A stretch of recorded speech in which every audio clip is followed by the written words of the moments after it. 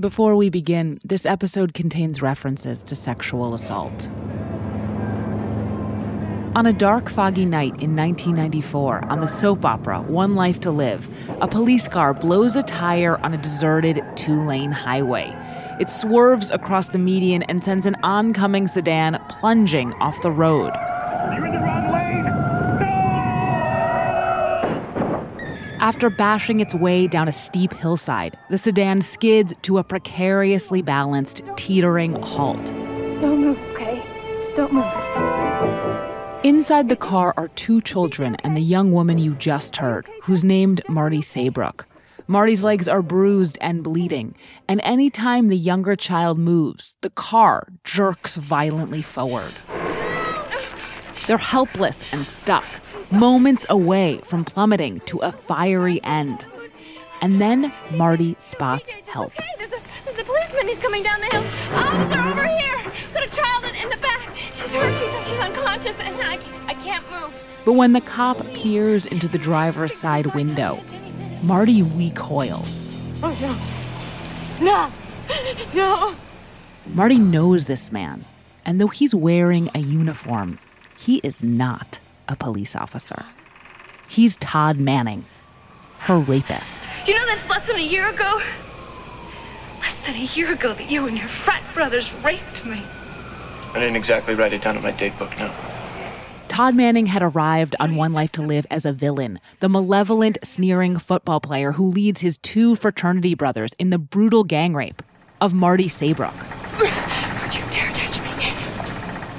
Since the rape, there's been a trial, a mistrial, a prison sentence, a jailbreak, a hostage-taking, a near-drowning, and numerous additional attacks, all leading up to Todd's reapprehension. He was being taken to prison when the police car he was in blew a tire, causing this very crash. He stole one of the officers' uniforms and headed out into the night. Todd's on the run. If he stops to help Marty and her passengers, he'll be arrested again. Hurry up. Help them while you can. Hurry! Todd can continue being the villain. He can abandon the woman he raped, let her and the kids die, or he can do something heroic, sacrifice his freedom to save their lives. In other words, Todd Manning is at a crossroads. But he's not alone. One Life to Live was at a crossroads too. The show had set out to tell a story from the perspective of a rape victim, and here it was on the cusp of telling the story of her rapist's redemption. How had it gotten here? How had it justified getting here? And what was going to happen next? The answer to all of these questions, it's almost a soap opera unto itself.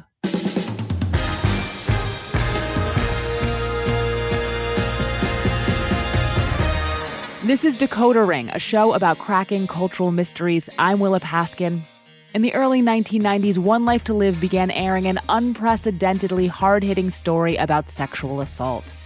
The storyline, widely considered to be a high watermark of conscientious soap opera making, riveted audiences, won awards, and turned the villain at its center, Todd Manning, into one of the most memorable characters in the show's history. In this episode, we're going to explore how this plotline came to be and how the villain it created came to run away with the series. It's a look at the relentless high-wire act of making a soap opera, at the creative decisions, commercial considerations, and moral capitulations that go into it, and at how one show birthed a storyline so successful that it set off a behind-the-scenes conflict that lasted for literally decades. So today on Decoder Ring, how do you solve a problem like Todd Manning?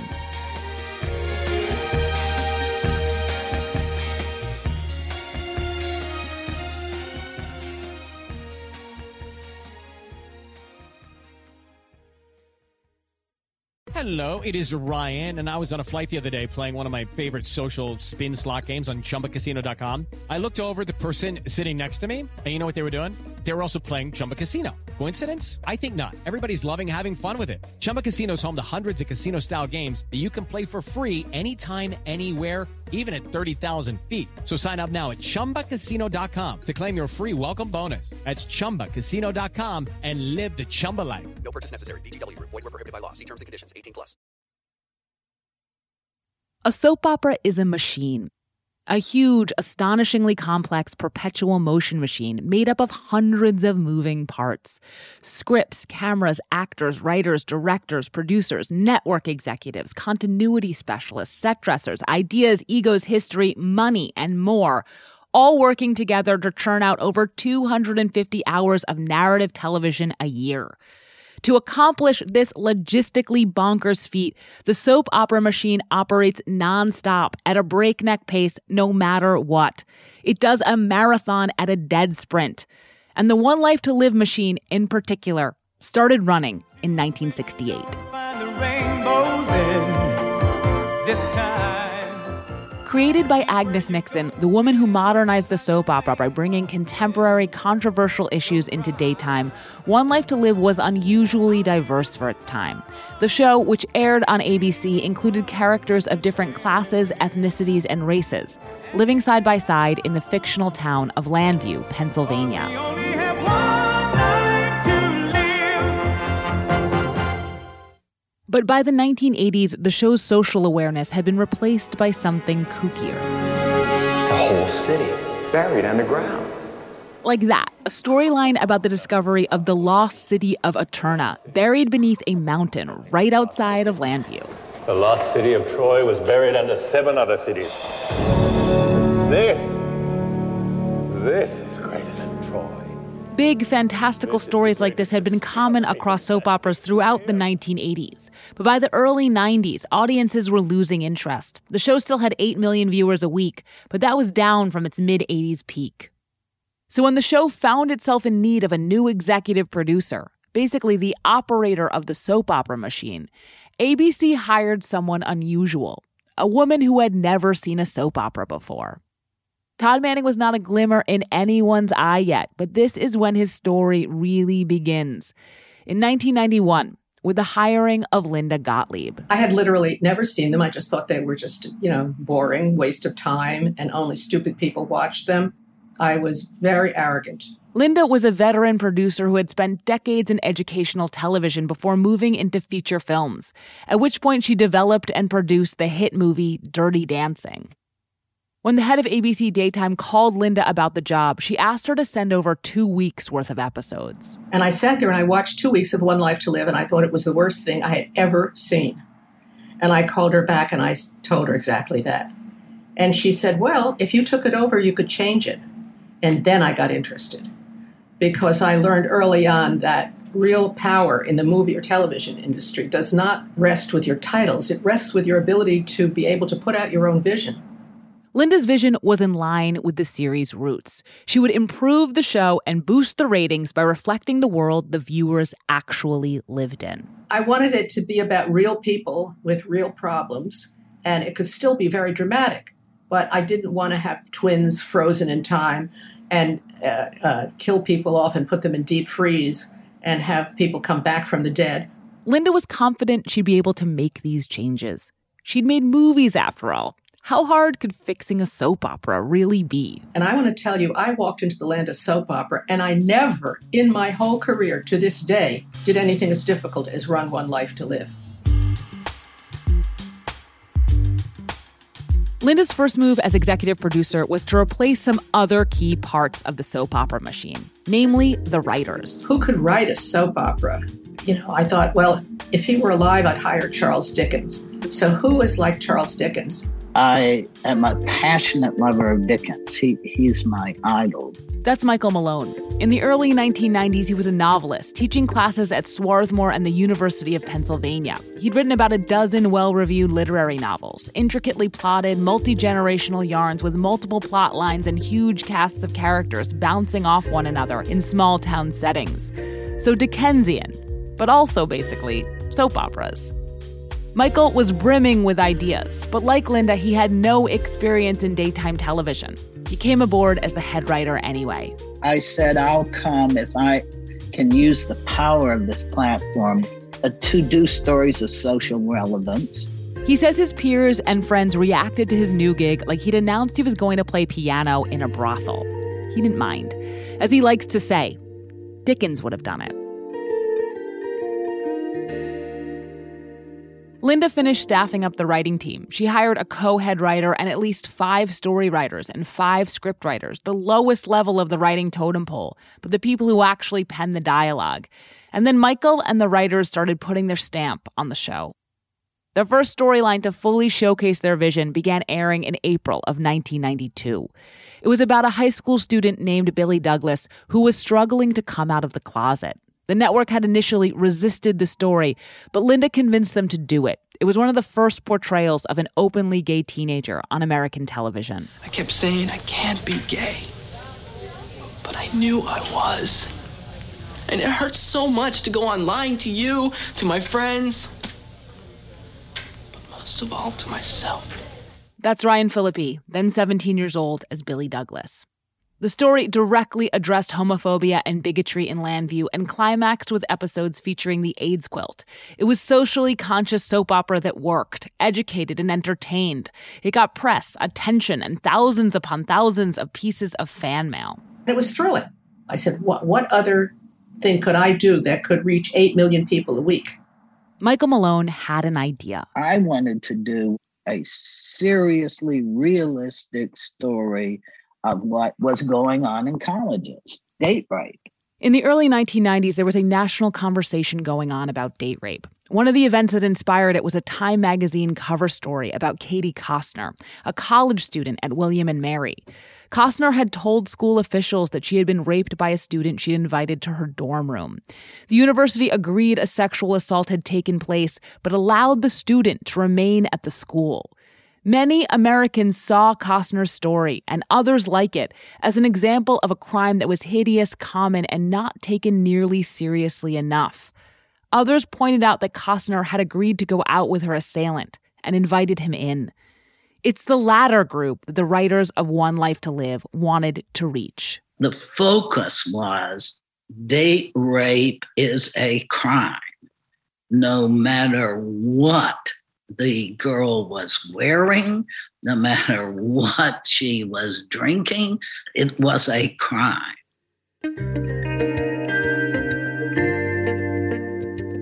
Soaps had done rape storylines before, but they had not been so clear-eyed. In fact, the most well-known rape storyline in soaps up to this point had turned into a romantic fantasy. In 1979, on General Hospital, Luke Spencer had raped Laura Baldwin. 2 years later, Laura admitted that she'd fallen in love with Luke. The two went on to become Luke and Laura, the most famous couple in soap history. Their wedding was watched by 30 million people. Linda and Michael were trying to tell a story with the same mass appeal, the same melodramatic urgency, but one that presented rape as a brutal assault rather than the beginning of a seduction. They were asking the soap opera machine to make something it had never made before.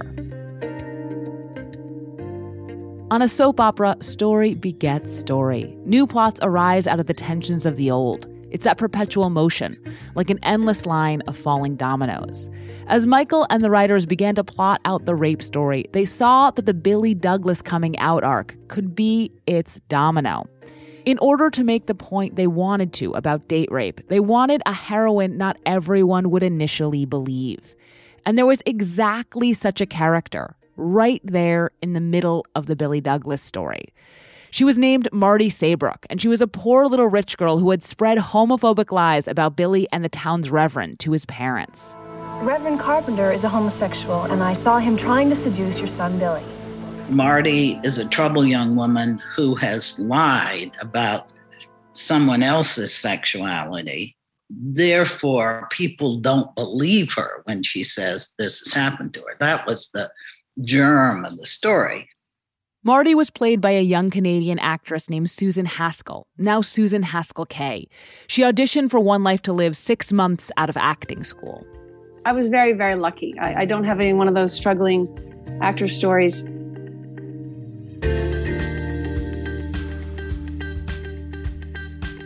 Actors are another part of the soap opera machine, and they're not just cogs.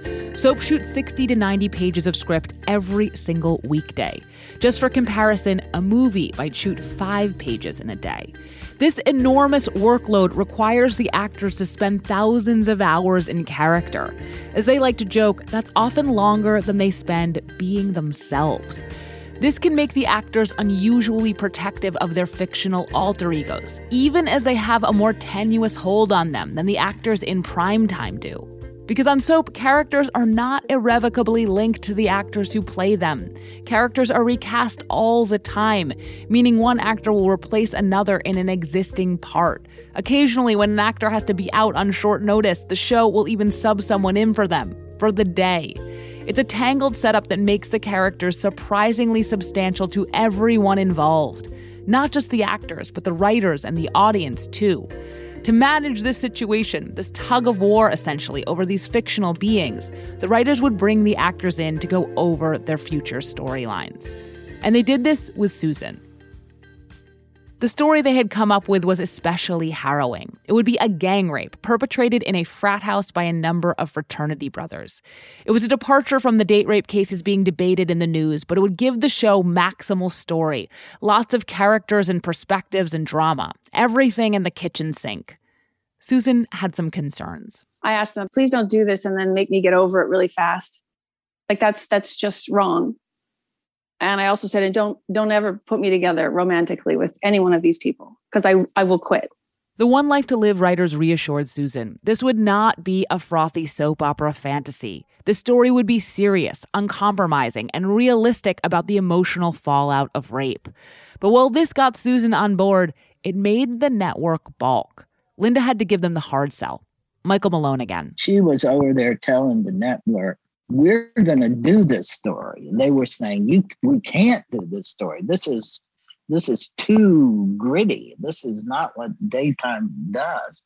And she kept saying, look, this story is going to work. The story is going to get ratings. And, my belief here was that nighttime television does all these things. And there's no reason why we can't combine this with the best aspects of daytime and pull people in.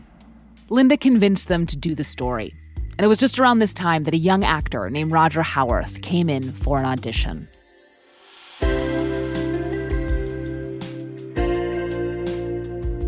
When Roger Howarth was barely 20, he dropped out of college to try and make it as an actor in New York City. He got some small parts in regional theater and off-Broadway. The money wasn't good, but he loved it. I was so pleased to be working for $54 a week. Then, just as his wife got pregnant, a casting agent for a soap opera asked him to audition. He got the job, but they didn't end up needing him. Roger got paid anyway. And so they gave me a check, and one of those episodes was worth 10 weeks of off-Broadway. So I said, yeah, I'd really like to be on a soap opera. And so I auditioned for One Life to Live. The part he landed was so small, the character was called Frat Boy Number 1. He was intended to be a minor player in the rape storyline.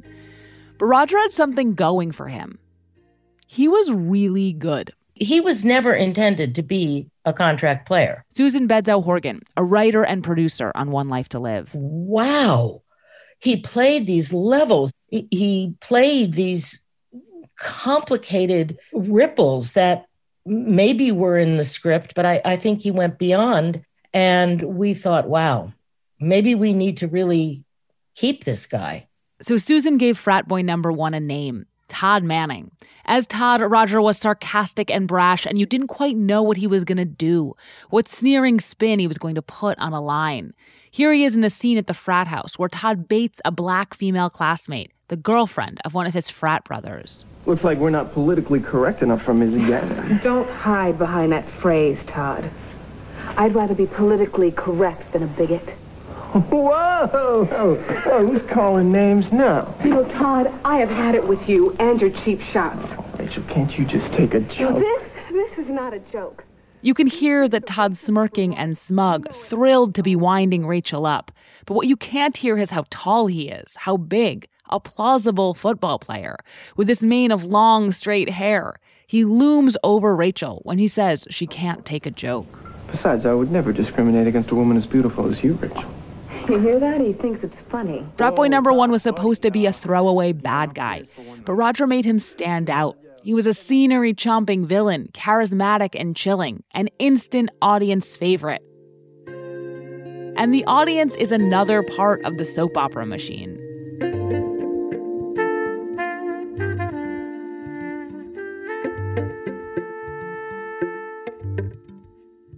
Linda, Michael, and the writers could see what the audience was responding to in ratings, in focus groups, and in polls called Q scores. And they used that information to write to what was working. Until recently, with the advent of streaming, this back and forth was one of TV's distinguishing characteristics. Its creators were getting feedback as the work was unfolding. On One Life to Live, that feedback loop was turned up just about as high as it could go. The show's production schedule was incredibly tight. You'd outline an episode and would be on TV just a few weeks later. So when Roger's Q scores skyrocketed, the writers leaned in. Oh my God, this guy is so good. He goes so deep, and there are so many levels to him. Jean Passanante, who also came out of the theater, had been working at ABC when she was assigned to help Linda hire a new team of writers. And then Linda had hired Jean to be one of them. You know, you can't take your eyes off him. And when that's true for an audience, it's true for the writers as well.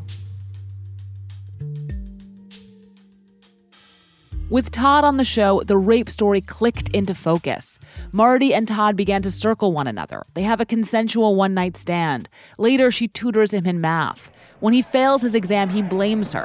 At a raucous frat party, he seeks his revenge.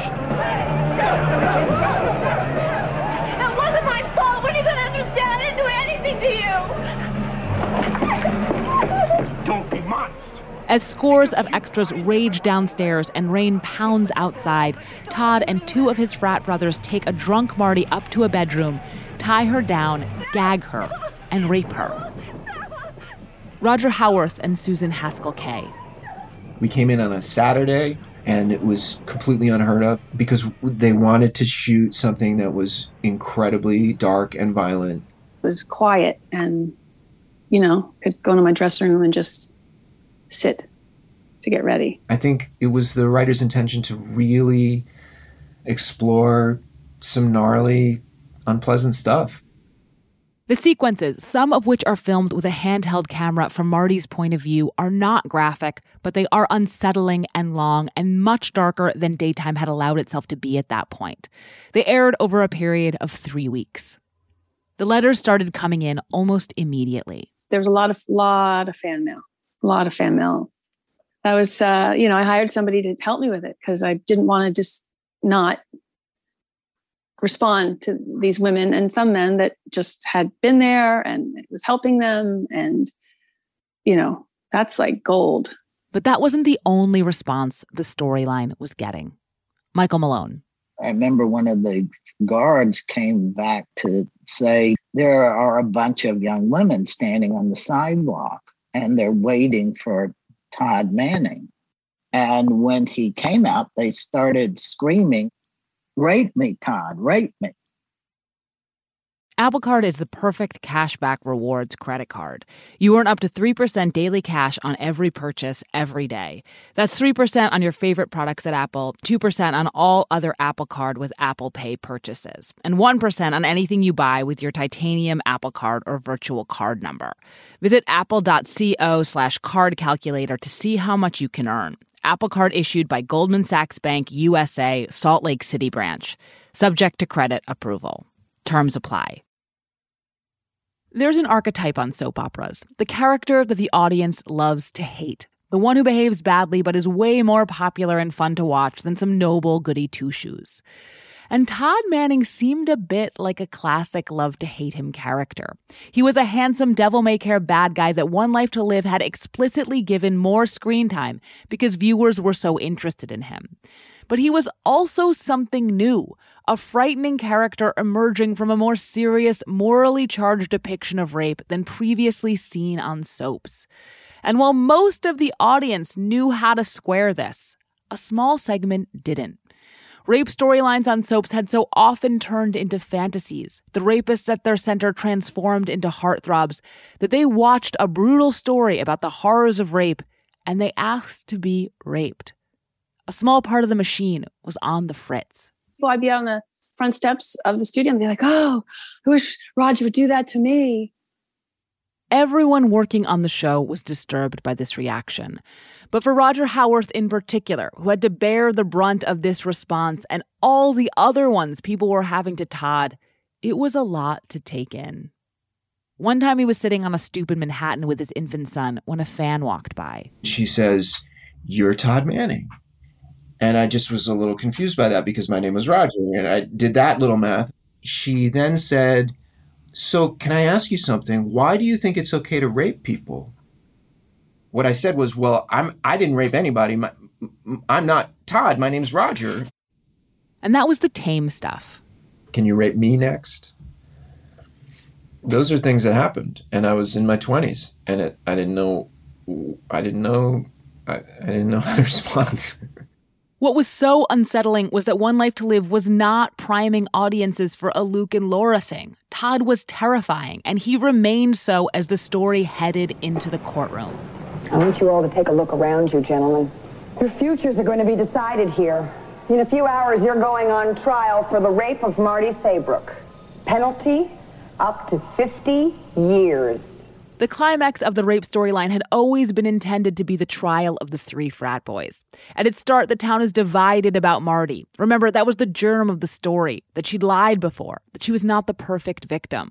But the audience has seen the rape take place and knows Marty's telling the truth, so they can feel her excruciation as she listens to lies and slander, struggling to prove what's true.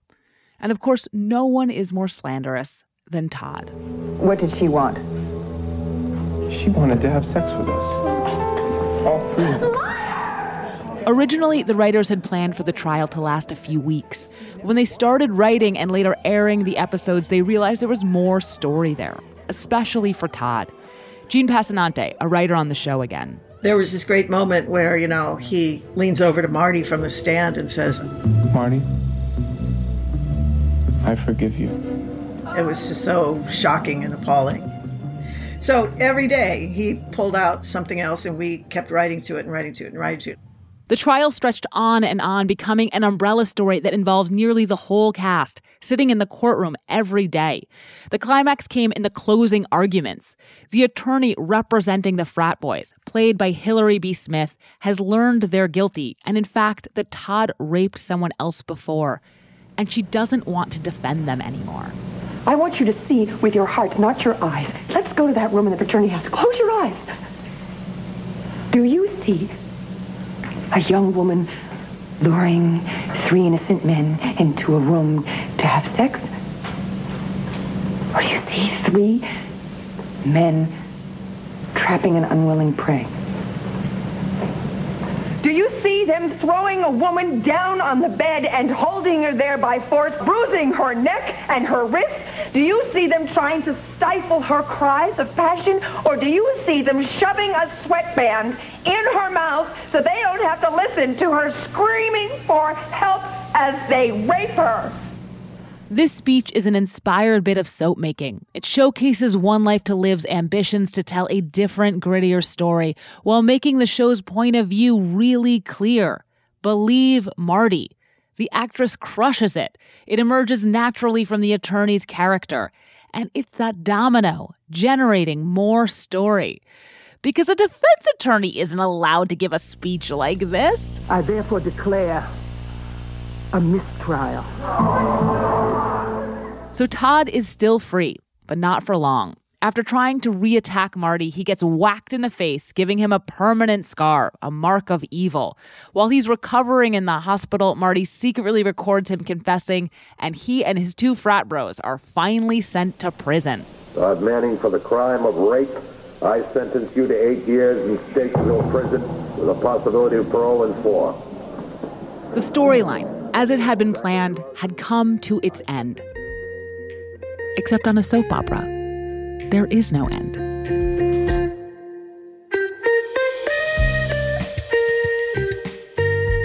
The writers had planned for the rape storyline to end as follows. Marty would be vindicated and Todd Manning would go to jail and stay there, written out of the show for good. But circumstances had changed since they made that plan. The storyline had been a bigger triumph than anyone could have imagined. Our ratings were just really going through the roof. That's Susan Bedsow-Horgan. You've been hearing from her as a writer and producer. But just around this time, in 1994, she took over from Linda Gottlieb as executive producer when Linda's contract was up. We were the poor little One Life to Live little engine that could, and suddenly buzz, by everybody. Roger Howarth, Susan Haskell, the actress who played the defense attorney, and the One Life to Live writing team all won Daytime Emmys for their work. More specifically, Todd was now an extraordinarily popular and uniquely fascinating character played by an award-winning actor who could seemingly do anything the writers threw at him. All of this meant the show had a problem. For the moral coherence of a story about the trauma of date rape and the secondary trauma of not being believed, Todd needed to be in jail. But for every other reason, ratings, storytelling, audience engagement, the basic dramatic quality of the show, he couldn't be. And for a soap opera, there's really no choice there. The machine was crushing. It wasn't going to stop now. Did you ever think oh, this is kind of squicky. We're redeeming this rapist? Yes, we did.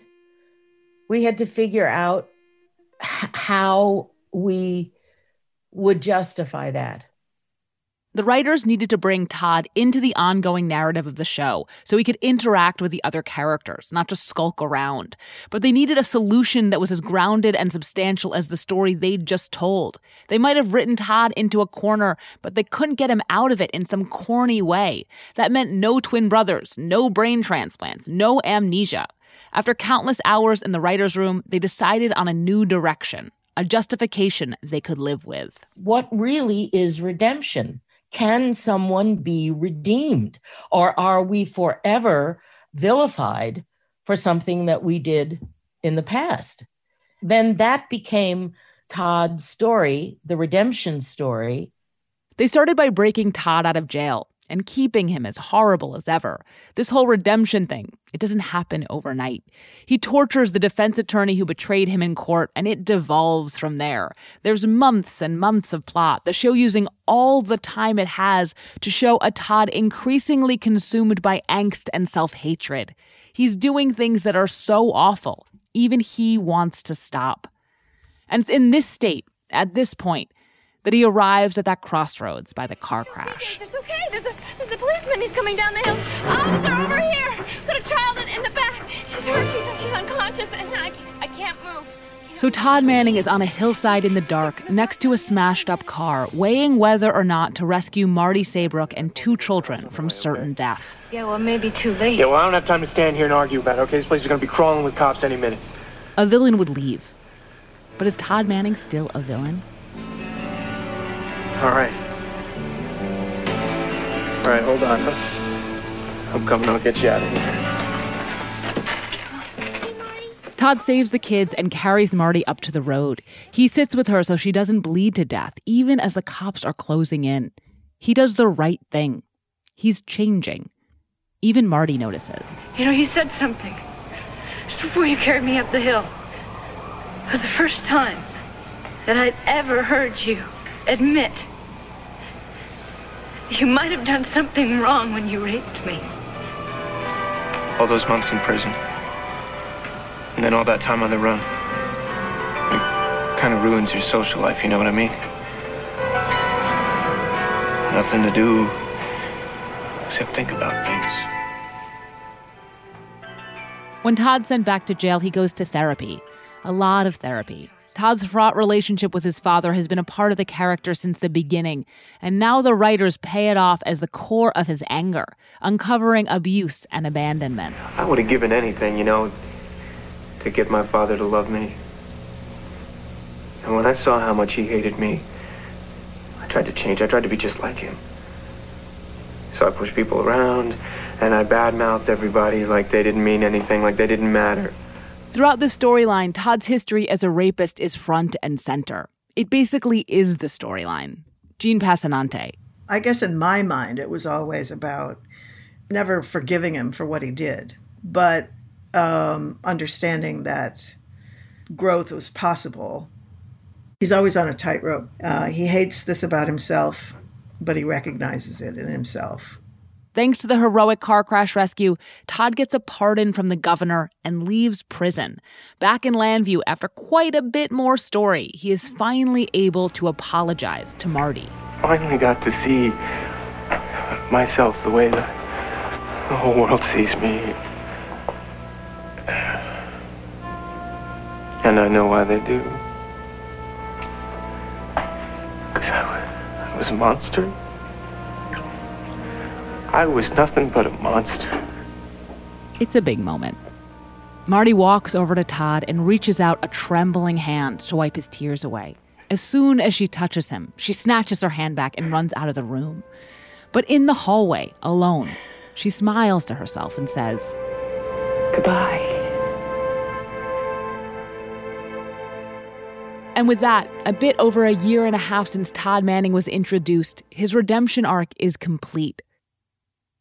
Marty begins to put him behind her and gets a new, big, swishy love story. The writers had threaded a needle. They'd made the character grow morally without destroying the original rape storyline. They'd given the audience what it wanted in a way that they could live with. And in the process, they had totally bent another part of the machine out of shape. I didn't feel terrible playing a terrible person. When they started to redeem that person is when it began to get sticky, because it just was. Thank you for listening to Decoder Ring, Slate's podcast about cracking cultural mysteries. You can hear new stories ad-free every week on Amazon Music, where you can find Decoder Ring and all your Slate favorites without the ads. This episode is brought to you by Progressive Insurance. Hey, listeners, whether you love true crime or comedies, celebrity interviews, news, or even motivational speakers, you call the shots on what's in your podcast queue, right? And guess what? Now you can call the shots on your auto insurance, too. Enter the Name Your Price tool from Progressive. The Name Your Price tool puts you in charge of your auto insurance by working just the way it sounds. You tell Progressive how much you want to pay for car insurance. Then they'll show you a variety of coverages that fit within your budget, giving you options. Now, that's something you'll want to press play on. It's easy to start a quote, and you'll be able to choose the best option for you fast. It's just one of the many ways you can save with Progressive Insurance. Quote today at Progressive.com to try the Name Your Price tool for yourself and join over 28 million drivers who trust Progressive. Progressive Casualty Insurance Company and Affiliates. Price and coverage match limited by state law. Since his start on the show, Roger had been playing Todd as a psychopath. But that wasn't what Todd was anymore. After his redemption, Todd remains tortured and self-hating, but he begins an unstable and very fun-to-watch romance with another spunky town pariah, one that quickly became extremely popular. It's also revealed that Todd's the long-lost brother of the series' matriarch, which happens to make him a multimillionaire. He's gone from frat boy number one to terrifying rapist to very rich anti-heroic protagonist, a romantic lead right at the center of the series.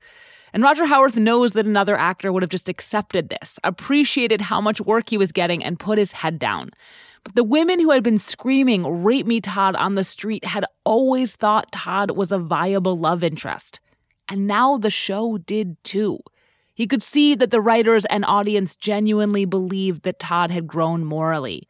But he just wasn't sure the character really could. Or should. From my standpoint, we were forgiving sexual violence and making excuses for bad behavior. Roger played against Todd's kinder, gentler side, beyond what the writers were looking for, and he pushed back on the love story. But as much as Roger resisted what was happening with Todd, Todd was still ultimately controlled by the writers. Jean Passanante. We knew that it was hard for him, but we had this character, and when you're a writer, for a soap, it's kind of like there's Roger and then there's Todd. Which one is more real to me? And it fluctuates. So in 1995, when Roger was reportedly making $4,000 a day, guaranteed 3 days of work a week, and usually working all 5, he did something about it. I felt somehow that we were actually promoting violence against women, and it was confusing to me because the show was produced by women, written by women, and designed to be watched by women. And I just felt it just didn't sit right with me, and I left the show. When Roger told Susan Bedzel-Horgan, the executive producer, that he wanted to leave, she agreed to let him out of his contract, so long as he didn't work for another soap opera. She knew he was distressed. On the occasion of his leaving, Roger gave an interview to Soap Opera Digest in which he said if the rape had been an unrealistic soapy thing, then it wouldn't matter how the show had proceeded. But instead it had been, quote, in-depth and brutal, and that made it feel to him like it did matter. On the show, the character of Todd was shot and presumed dead. For Roger, leaving didn't go quite as planned. I wasn't a cooked human being yet. I quickly spent all the money I had and realized that I had no other skills and really was completely unhireable. And I had to borrow money to get back to play Todd.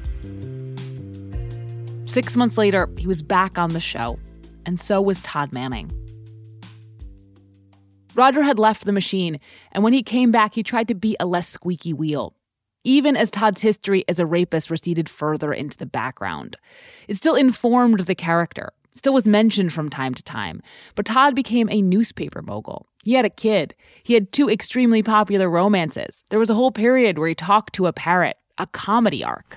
We should hear the way everybody talks to me. Todd, you're the greatest. Todd, have I got a deal for you? I know what they're really thinking. Eat the bird! Exactly. And though playing a reformed rapist did get easier for Roger, he never made peace with it entirely. It just didn't sit right with me. There was a shame. I spent every dollar I made playing Todd Manning. I couldn't get rid of it fast enough. And I was stuck in this weird cycle. And because I didn't want to be the guy who was doing that, but I didn't know what else to do. It was peculiar. But looking back on it, I took the money. Over the next decade, One Life to Live had a number of different head writers and producers. It was a chaotic time for the business. The O.J. Simpson trial preempted months of daytime and started a hemorrhaging of viewers that's never stopped. But when it came to the question of Todd, the machine finally seemed to be in equilibrium, chugging along, all the parts in order. But not for much longer. So after all those years of relative calm, in 2003, Michael Malone and his co-head writer, who had left in 1995, were asked to return to the show. Roger heard a rumor about what they had planned for Todd and expressed concern about it to Michael. He was apprehensive that we're going to make him rape somebody again. So there was some friction between. I think he thought that you were going to make him fall in love with Marty. Yes. Were you going to do that? No.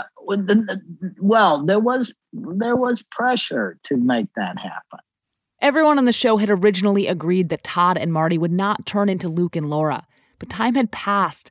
The context had changed. The success of the original storyline meant that returning to it was like greatest hits play, more likely than anything else to entice lapsed viewers back into the fold. It had all the potential upside of a sequel, basically. But rather than appear in a sequel, Roger threw a wrench into the machine. His contract was just about up when all of this was going down, and the person who had told him about the potential Todd and Marty storyline had also slipped him a piece of paper. On that piece of paper was the executive producer of As the World Turns. And he said, do you want to work on a different show? And I said, sure. He quit One Life to Live. He worked on As the World Turns until its cancellation in 2010. With Roger gone, the machine had lost one of its most important parts. But it had also lost its brakes. The final chapter reminds me of something Linda Gottlieb said about her time working on the show. When you stay there long enough, you kind of drink the tea. When Roger left this time, One Life to Live recast his part. The actor Trevor St. John would play Todd Manning for nearly a decade. He didn't try to imitate Roger. He did his own thing, less sarcastic and theatrical, more coiled. But it worked. Audiences accepted him. Todd remained one of the show's central characters. And this new Todd gave the writers a freedom they hadn't had. In 2008, they availed themselves of it. The Todd and Marty pairing other writers had once promised would never happen, happened. An ABC promo described it as the story you thought you'd never see. It's true. God help me, I love you. There was a wrinkle, of course. Marty had amnesia, so she didn't know who Todd was. In order to make the story make sense for the character and the actor and the audience, the writers had to do all these contortions. And it didn't even work. The audience in general was creeped out. They knew the history. The show had spent years calling back to the storyline as a horrible trauma. And the world had changed enough that a story about a woman canoodling with her rapist no longer seemed appealing. Later, retroactively, it would turn out that Todd and Marty hadn't had sex. Because in 2011, it was announced that the character Trevor St. John was playing was not Todd at all, but his twin brother, Victor. I had transferred all of my son Todd's memories to my son Victor. Now they were truly identical. This was so Roger could return to One Life to Live. After everything and a good therapist, he wanted to be there. And at that point, I'd made my peace with all of it. And I felt very healthy and positive. And I'd finally figured out that I didn't have to spend every dollar that I made. And I was happy to have a job. In an acknowledgement of Roger's own feelings about Todd Manning, the way he'd always insisted on playing the character, the show used the fact of Victor and Marty's relationship as retroactive evidence on behalf of the storyline's logic. This guy has a relationship with Marty Saybrook, and none of you figured out that he wasn't me? It didn't occur to you that that might not be something that I would do? It's all very meta. What had begun as a soap opera storyline grounded in the real world was now squarely in the land of far-out soap opera plots, winking at the realest thing of all, the machine that makes the show itself. And in fact, a machine malfunction is the only reason Todd's not still with us. One Life to Live was canceled in 2013, and Todd Manning was one of 3 characters who made the jump to General Hospital. But then another company bought the rights to One Life to Live and tried to make it into a web series. It didn't work, but they still own Todd Manning. You could watch Roger Howarth on General Hospital, though. The defining characteristic of a soap opera is that up until the day it is canceled, it operates as though it will go on forever, that the machine will always be running. One Life to Live aired for 45 years, which is much closer to forever than most series get. And when you're on the air for that long, a lot of things change inside the show and outside of it. When the Marty Saybrook rape storyline was conceived in the early 1990s, it was possible for a soap opera to push parts of its audience and parts of society to think about sexual assault differently. That's hard to imagine happening now. But what's also hard to imagine happening now is anyone telling such a story getting as wrapped up as One Life to Live did in the rapist's point of view, of having the Marty Saybrook rape story also become one about Todd Manning. Soaps don't do this anymore. These days, sexual predators are barely characters, or at most they get very contained arcs. And this avoids a lot of ickiness. It spares the writers from having to contend with the audience's fascination with alluring rapists and the show's complicity in making them appealing. But it also avoids a lot of complexity.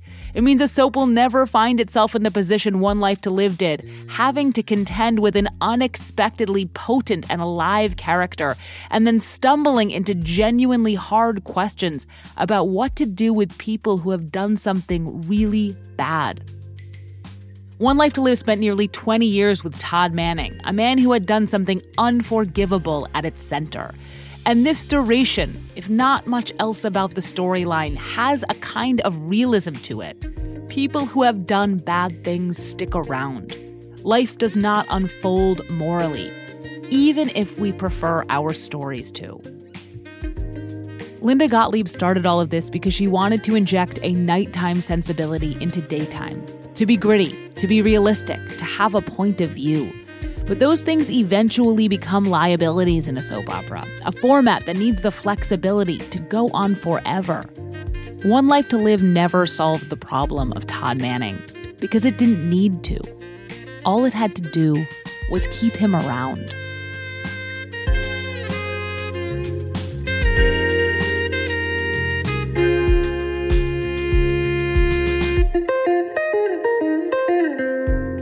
This is Decoder Ring. I'm Willa Paskin. You can find me on Twitter at Willa Paskin, and if you have any cultural mysteries you want us to decode, you can email us at decodering@slate.com. If you haven't yet, subscribe and rate our feed in Apple Podcasts or wherever you get your podcasts. And even better, tell your friends. I want to give a very special thank you to Mara Levinsky, who helped so much in the thinking and reporting of this piece. It would not have been possible without her. Also, thank you to Hillary B. Smith and Kasi DePaiva. Also, thanks to Rebecca Lavoie, Jeff Giles, June Thomas, Derek John, and everyone else who gave us help and feedback on the way. This podcast was written by Willa Paskin. It was edited by Benjamin Frisch and Gabriel Roth. Decoder Ring is produced by Willa Paskin and Benjamin Frisch. Cleo Levin is our research assistant. Additional production help from Margaret Kelly. If you are already a Slate Plus member, thank you so much. You can listen to 5 more episodes of Decoder Ring right now. If you are not a Slate Plus member, we would love you to become one. Please sign up for Slate Plus at slate.com/decoder plus. It means so much and will give you access to this whole season of Decoder Ring in advance. Otherwise, we will see you next week.